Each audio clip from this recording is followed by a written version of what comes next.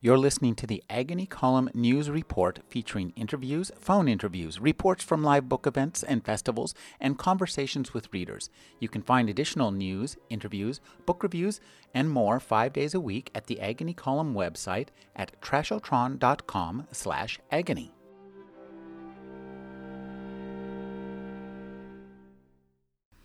The Smurf Squad is called in to sedate them.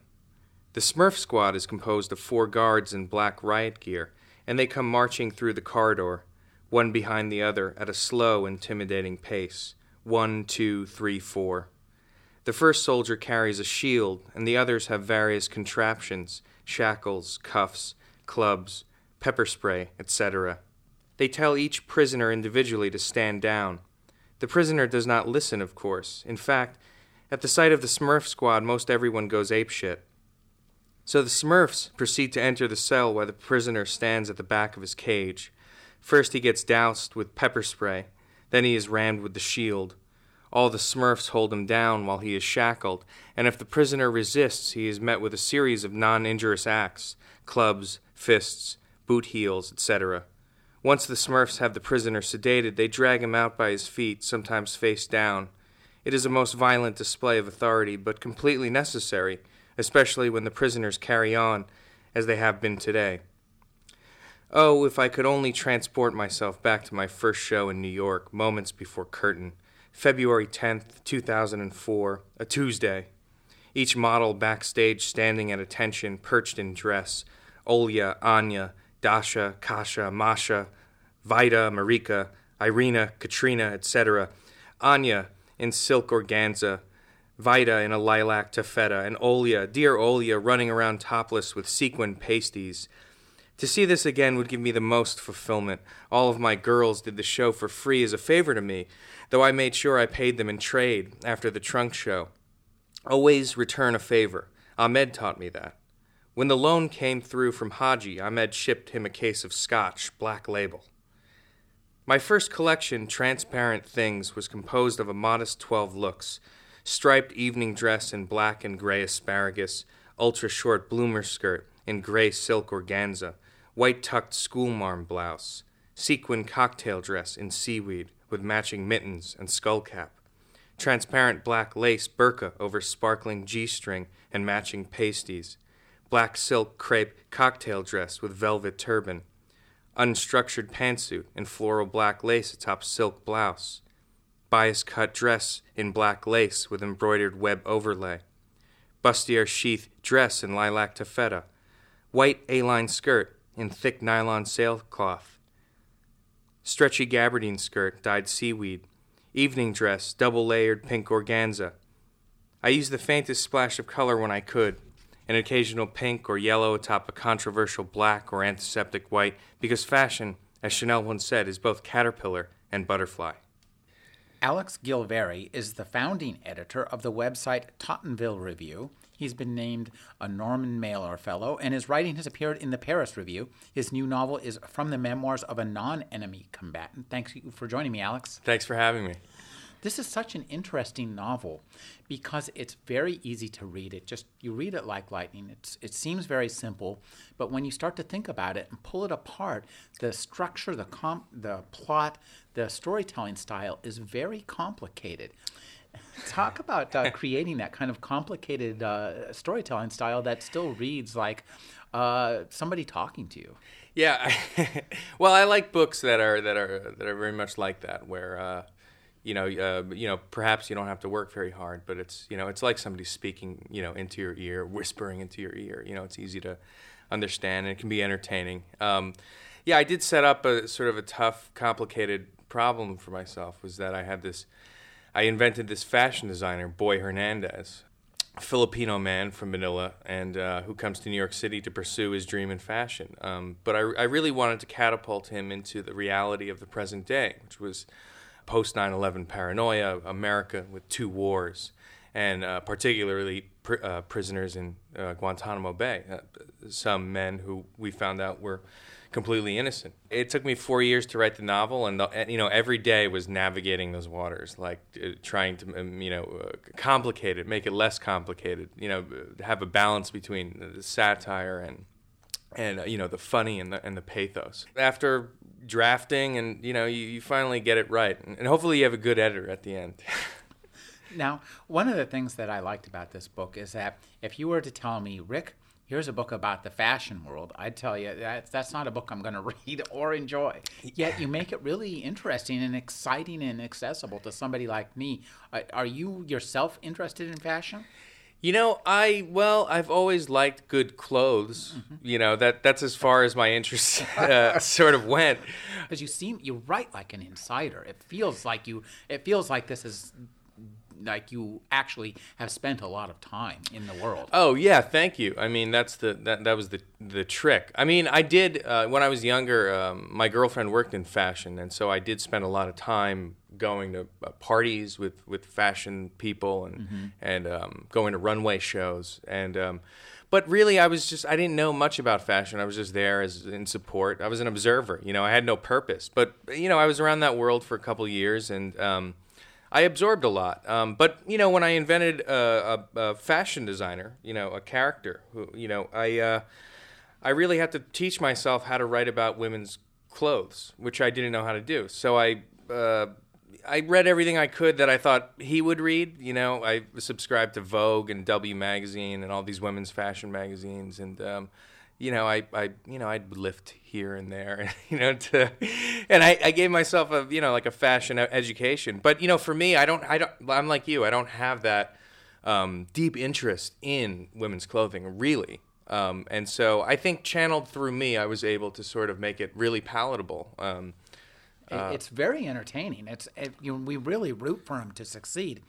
And one of the things I think that you do a really good job at is capturing the post 9/11 back and forthness of our lives.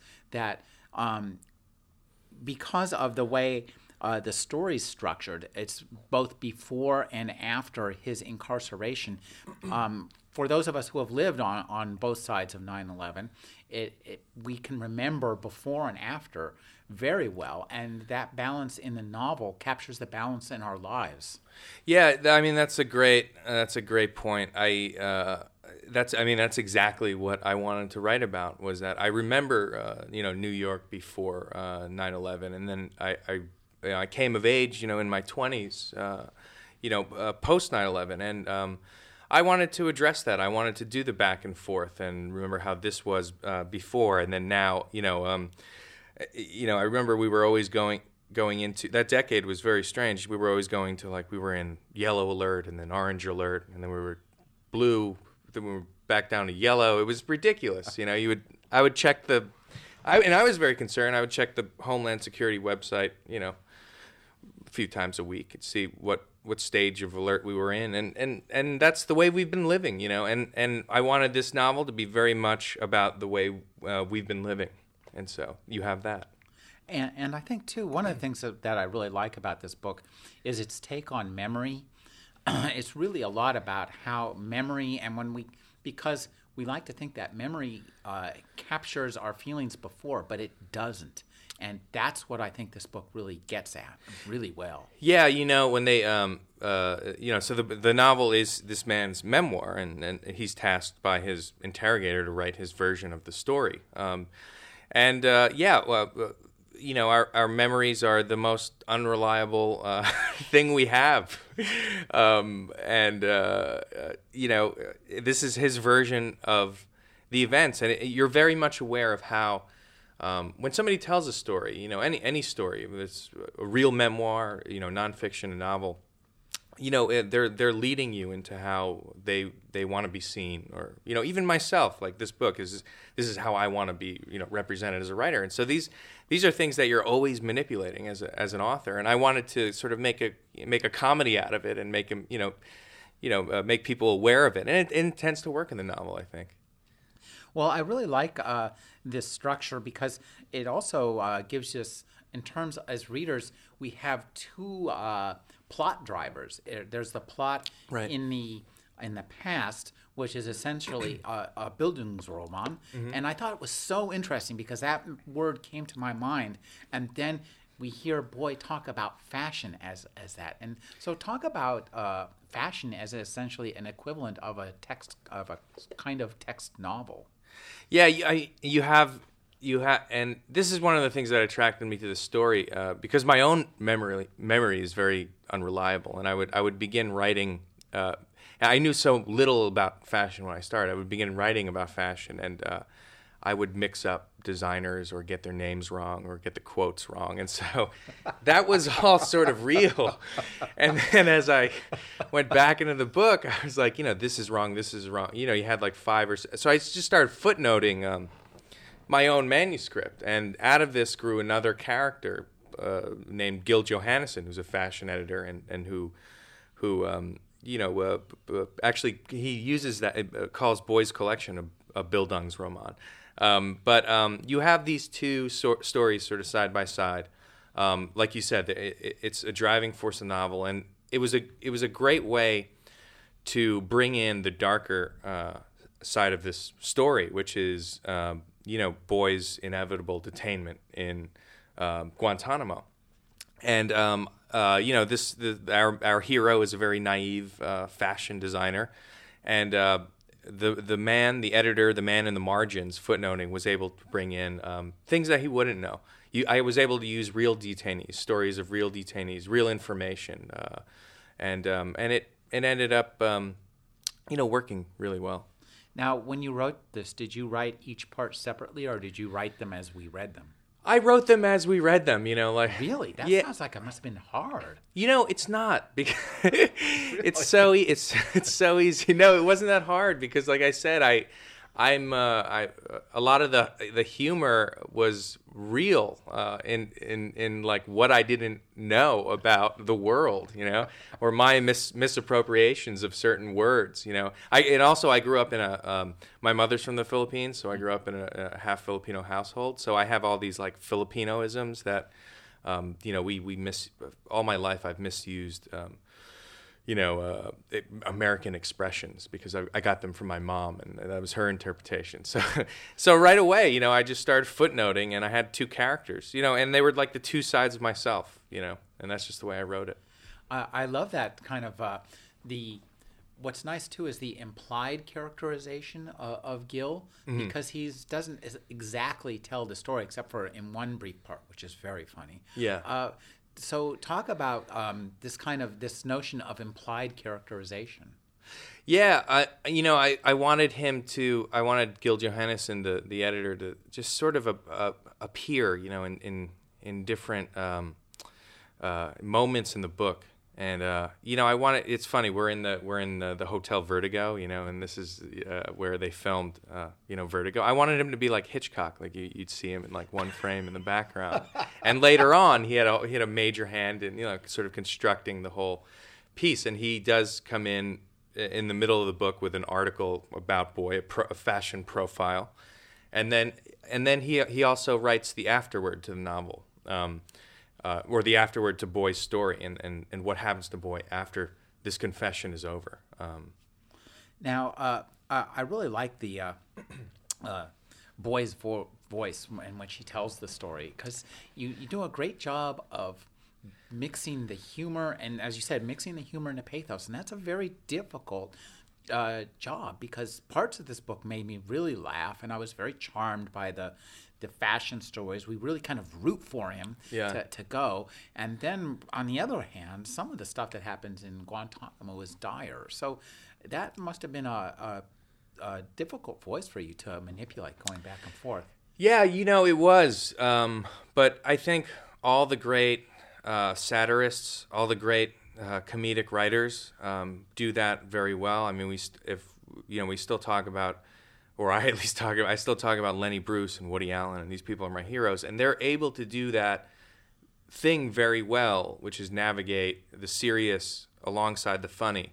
And there's a rhythm, and you just need to know when to pull back, when to be serious, and how to treat certain things. For instance, there's nothing funny about Guantanamo. There's nothing funny about the situation there. It's absurd, but it's not laugh out, ha funny. And so that's where I needed to learn how to sort of treat my material with respect and decide what I wanted to do and why I was writing about this, and sort of navigate it in a very careful way. And then, of course, I'm a novelist, so I don't have to fire off drafts till I'm completely ready. So I go, I work for a number of years before anybody gets to read it. Now, one of the things I think that's interesting is when we meet Boy, when he arrives in America, he is he's really a super. He's exactly the kind of guy we want in America. Yeah, he is. He's like, he's here to just sort of make it. He is like the American, dream. He's here to, in this case, make it in high fashion, which is sort of funny. But yeah, you are rooting for him. I was rooting for him. I love this character, and a lot of me is in the character too. The way when he comes to New York City, the way he sees New York City, he falls in love with it. I love that opening piece too. It's a great tribute to New York. It's really nicely written, and it's terse. This book does not it goes straight to the punch. Yeah. Oh well, thank you very much. Yeah. No. I love the opening of my own novel too, but I think that's my love letter to New York City. I grew up there, but I grew up on Staten Island, which is it's separated by a ferry ride. So in a lot of ways, I had to discover the Manhattan and learn it in the way Boyd does, and it's very much what he's experiencing is very much real. Like when I started coming to the city on my own when I was 16, I had to learn everything, the culture, everything was different. Now, you just told me that you arrived when you were 16, so I guess that explains one of the things that's fun about this novel is that Boy is kind of naive, and so we recognize right off the bat a lot of trouble signs, warning signs with his situation that he doesn't recognize. When he meets a man named Ahmed Qureshi, yeah. We think, well, there's a problem. Yeah. He never quite gets it. No, he doesn't. He is very naive. He takes people for, who they are. Although he might suspect, this is everything written after 9/11, in my eyes, is a post 9/11 novel, because we can't read things the way we did before that tragedy. If you put a man named Ahmed Qureshi in a book, there are certain connotations to that. Like it's just the way we bring all of that to. And I wanted that to be in the book. So, even though he meets Ahmed, who eventually becomes his benefactor, at the same time, Ahmed has certain shady dealings that lead to Boy's imprisonment and he's charged with war crimes. But I wanted that very much to be a part of the novel, and actually, that I didn't even realize that it does that. That's the way we read it. That we know things that Boyd doesn't until you just brought it up. I was just thinking that in a way, you make almost the reader a character in the novel. We really participate because our heightened perception of what has happened since and everything we know really informs what we read, and that makes us participate. And I think that's maybe one of the reasons that this novel is so enjoyable.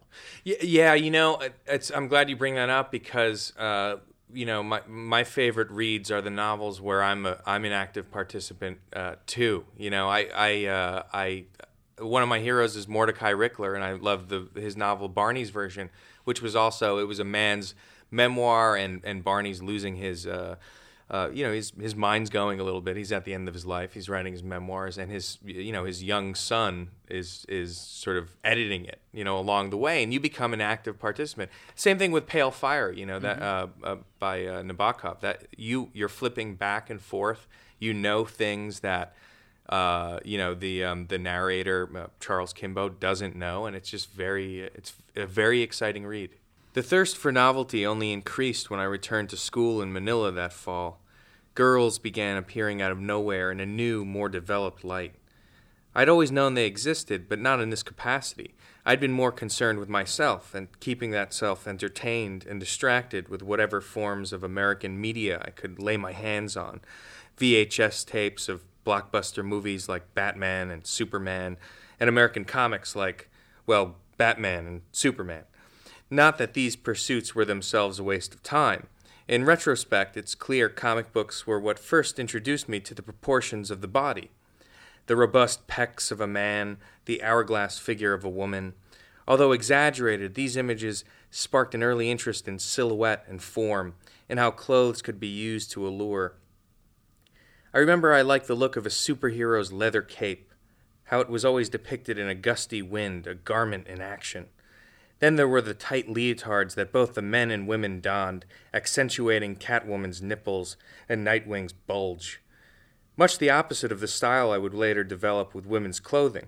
My hobbies, as I thought of them then, had made me a loner of sorts.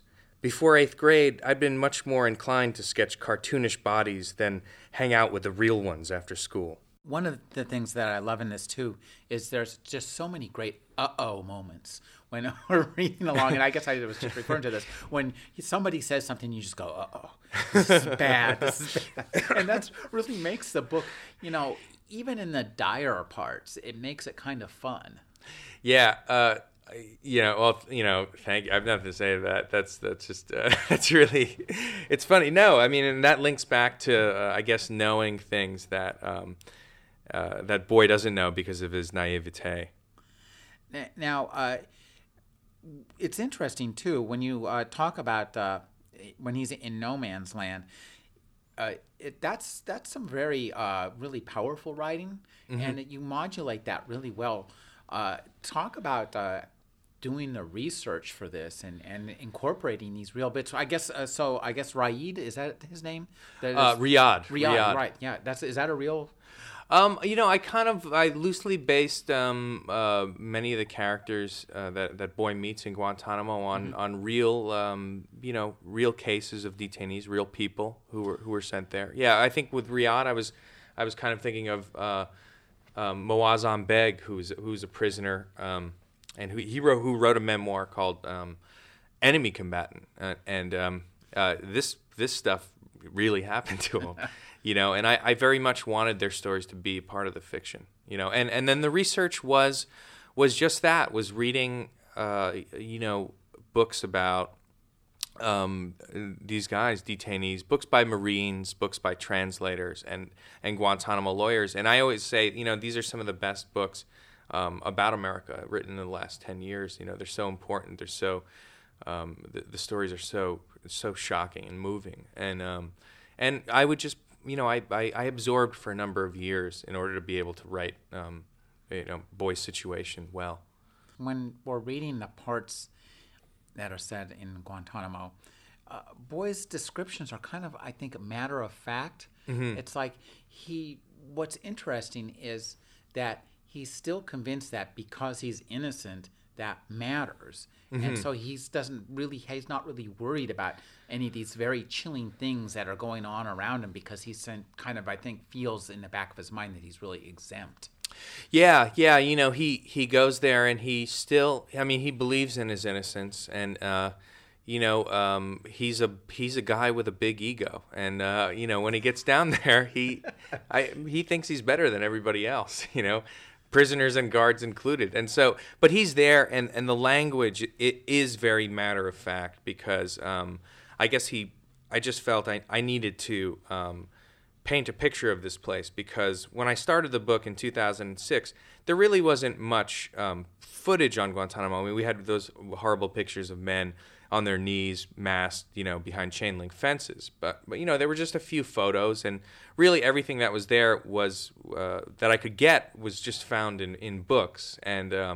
And so I had, many notebooks, marble notebooks of notes on what the place looked like, and I wanted that to be a part of the novel. I didn't want this to be something that went away, mm-hmm. because you have books like, when I say Enemy Combatant by Moazzam Beg, nobody in this country's ever even heard of it. I admit I haven't, but right. It's something that I would want to look for now. Yeah. And another good one is 5 Years of My Life by Murat Kurnaz, which is one that I read a few times while writing this book. the other half of this book that's much more palatable, I guess, for us in America is the look at the fashion world. And you have a lot of fun with that, and you help us have a lot of fun, even if, as I say, you're disinclined to even want to read about such a world. So one of the key things here is you give us some great characters. Oh, thank you. Yeah, there's the main characters is Boy Hernandez. There's his publicist, Bin Laden. No relation. Right. A problem though in the long term for him. Yeah. That becomes a problem. The government can't really differentiate, when he's saying Bin Laden or Ben Laden on the phone. So that one. And then there's a rival designer named Philip Tang 2.0. Yeah. Who. I had a lot of fun writing these characters too, and I really liked Olia. I mean, that's everybody liked Olia, and when I first started the book and I started showing it to people. She was just a very minor part, but everybody really liked this character of Olia. So I had to bring her out more, and she has a number of scenes. Yeah, there's Olia. There's these fashion models, and they're just a great, crazy group of characters, like in a Wes Anderson movie or something, And I had a lot of fun writing it, and I don't think you said this. It's not a book that's just like poking fun at the fashion world, No, it's not. It's a book that genuinely honors it. Yeah, and I wanted it, once I got involved in it, I wanted to do that because I started to have a lot of respect for what these people, do for a living. And I knew for Boy's story to be taken seriously, it had to be treated with some respect too. So. Well, and that's one of the things too that I came out of this with a lot more respect for the fashion world and a lot more interest in it, which is something that I've words that I thought would never emerge from my mouth unless I was in a place wearing an orange jumpsuit with a hood over my head. Right. Yeah. Right. Yeah. I guess the book does make you a little more fashion conscious, and with an interest. It's I still read the New York Times style section with vigor. At one point, Boy says it was like teaching myself a new language, and I think that's an interesting look. The way that you describe and the way Boy experiences fashion as a kind of art form, that is something that's really never particularly occurred to me. I suppose it should have. Yeah, he's an artist. Designers are artists, even though they work in this very this very marketable art form. They're truly about creating art. And when you look at fashion shows, they're the easy thing to say is that, those clothes are ridiculous. We'd never wear those. But that's because it's almost like it's an art show.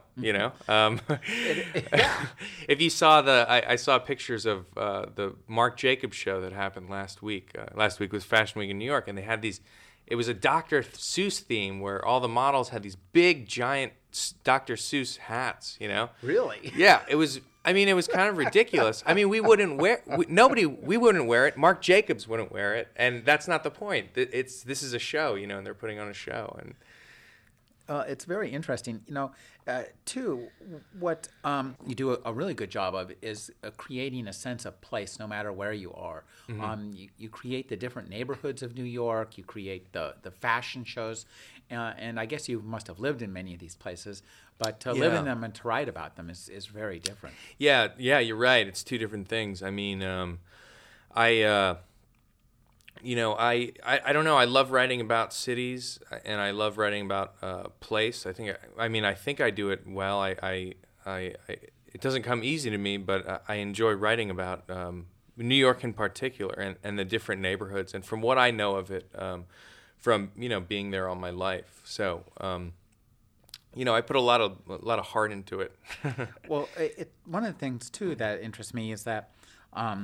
The entertainment's war on terror, as it were, and this is actually this novel is part of that in terms of right. the as perceived, and the analog to this novel in this novel is the play written by Boy's ex. Yeah, he has a girlfriend in the book who once they break up, she's a playwright and she writes a hit play about him on Broadway called The Enemy at Home, or How I Fell for a Terrorist. So she exploits his story. I'm exploiting his story. It's very weird.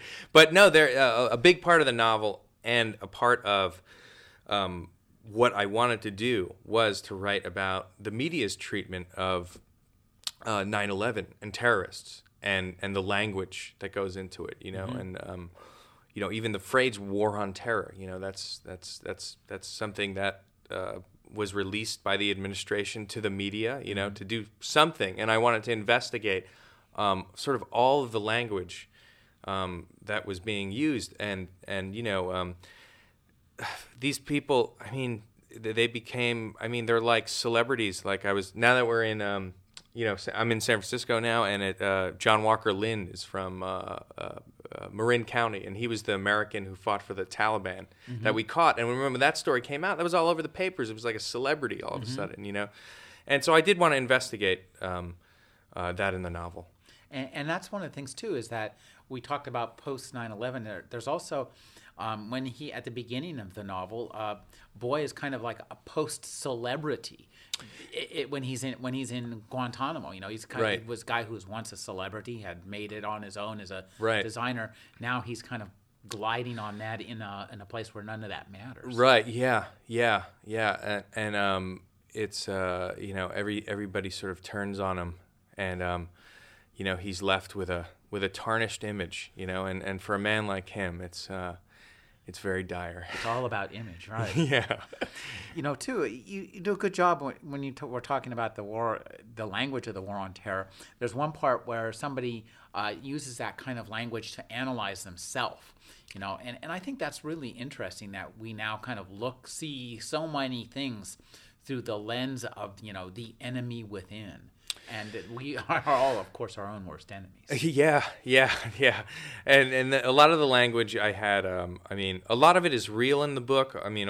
There's a whole Guantanamo lexicon that I try and use because of the Smirch, because Smirch is out of James Bond originally. And then I call them Smurfs because that's in Guantanamo, it's the ERF squad. It's the Emergency Reaction Force. And then I thought I would put an S and an M on the top of it, and then they would be Smurfs. But then there's also things like, if a guard strikes a prisoner, that's a non-injurious act, and all this language to dehumanize, the prisoners that are there is I just bathed in it for years. The character of Ahmed Qureshi is really an interesting character. You have a lot of fun with this guy. And that's an interesting tack to take, I think, because he's got Kansas fertilizer in his house. Yeah, he's a weapons. He's an arms dealer, in a lot of ways. Although he deals fertilizer, but fertilizer that can be used to make dirty bombs. And I do, he's sort of a pathological liar. That was one of the ways to have fun with him. And it was, I wanted to explore sort of a human side of somebody like this without who doesn't live by our morals or even somebody without morality, But within that, I was able to get to mine some comedy too, and to make it like more palatable, like you said, and to make it more entertaining, but really for some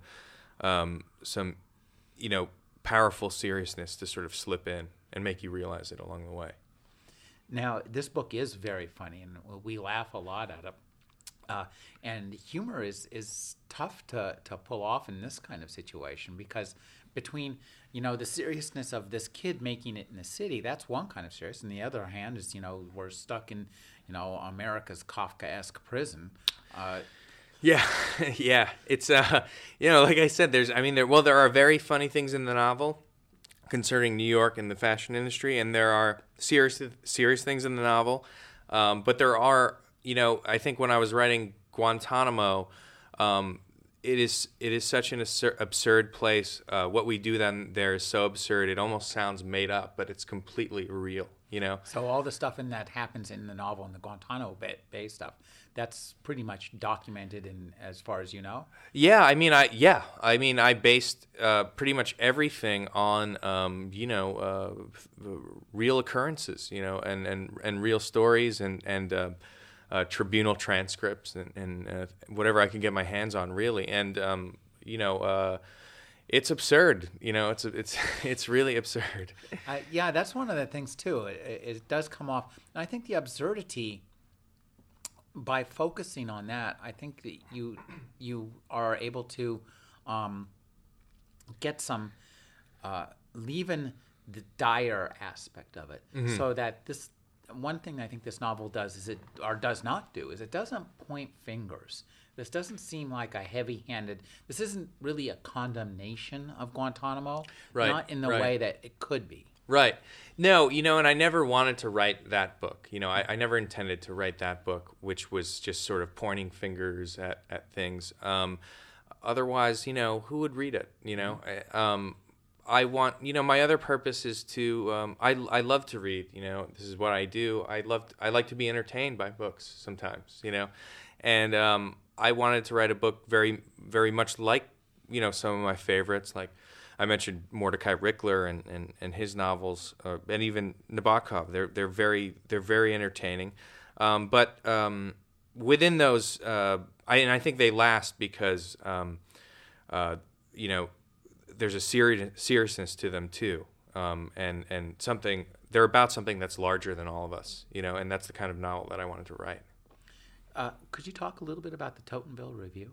Oh yeah, Tottenville. Tottenville, okay. Which nobody knows. It's in the neighborhood by where I grew up on Staten Island, and it's we named it that because it's the most southern point in New York City and New York State, and so and New York City is the center of the publishing world. And what we do is I call it a book review collaborative, and we mainly focus on reviewing debut books, the books that would otherwise not get the longer review, and we we interview a novelist and try and give them the long Paris Review interview treatment.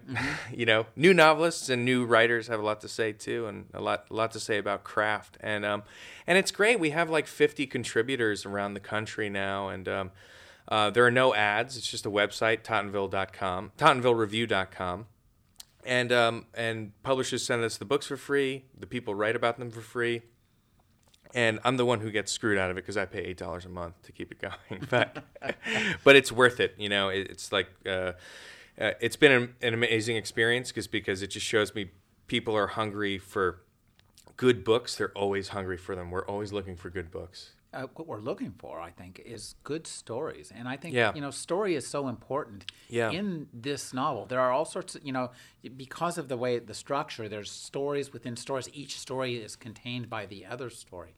And that, Yeah. Captures our, need for narrative identity. Yeah, you're absolutely right. I couldn't have said it better myself. And we actually had, we have an essay on Tottenville Review called, it's by a writer named R. Salvador Reyes. It's called Story Theory, and it's about our need for story, even to make sense of our lives. And it's a pretty good essay. Well, but we're a narrative species. yeah, we are. If you ask me who I am, I'm going to tell you a story. I'm telling you every question you ask me. I'm telling you stories. Yeah, exactly. This is getting weird. Good. Now, what are you up to next? I'm writing a new novel, my second novel, and it's about a war correspondent who kind of loses his mojo, and so he puts himself in imminent danger in order to get it back again into a war zone. But it's very much about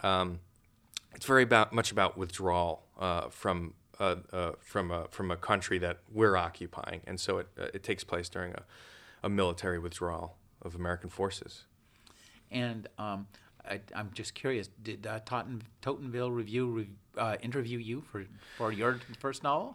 Because I'm the founding editor, I did, and I'm the editor. I didn't do it, but I'm still thinking of things that I could do. Like maybe I could interview Boy Hernandez, my character, and then I'll just do a piece of fiction. Yeah, I have other editors, and we talked about that, and we decided not to do it.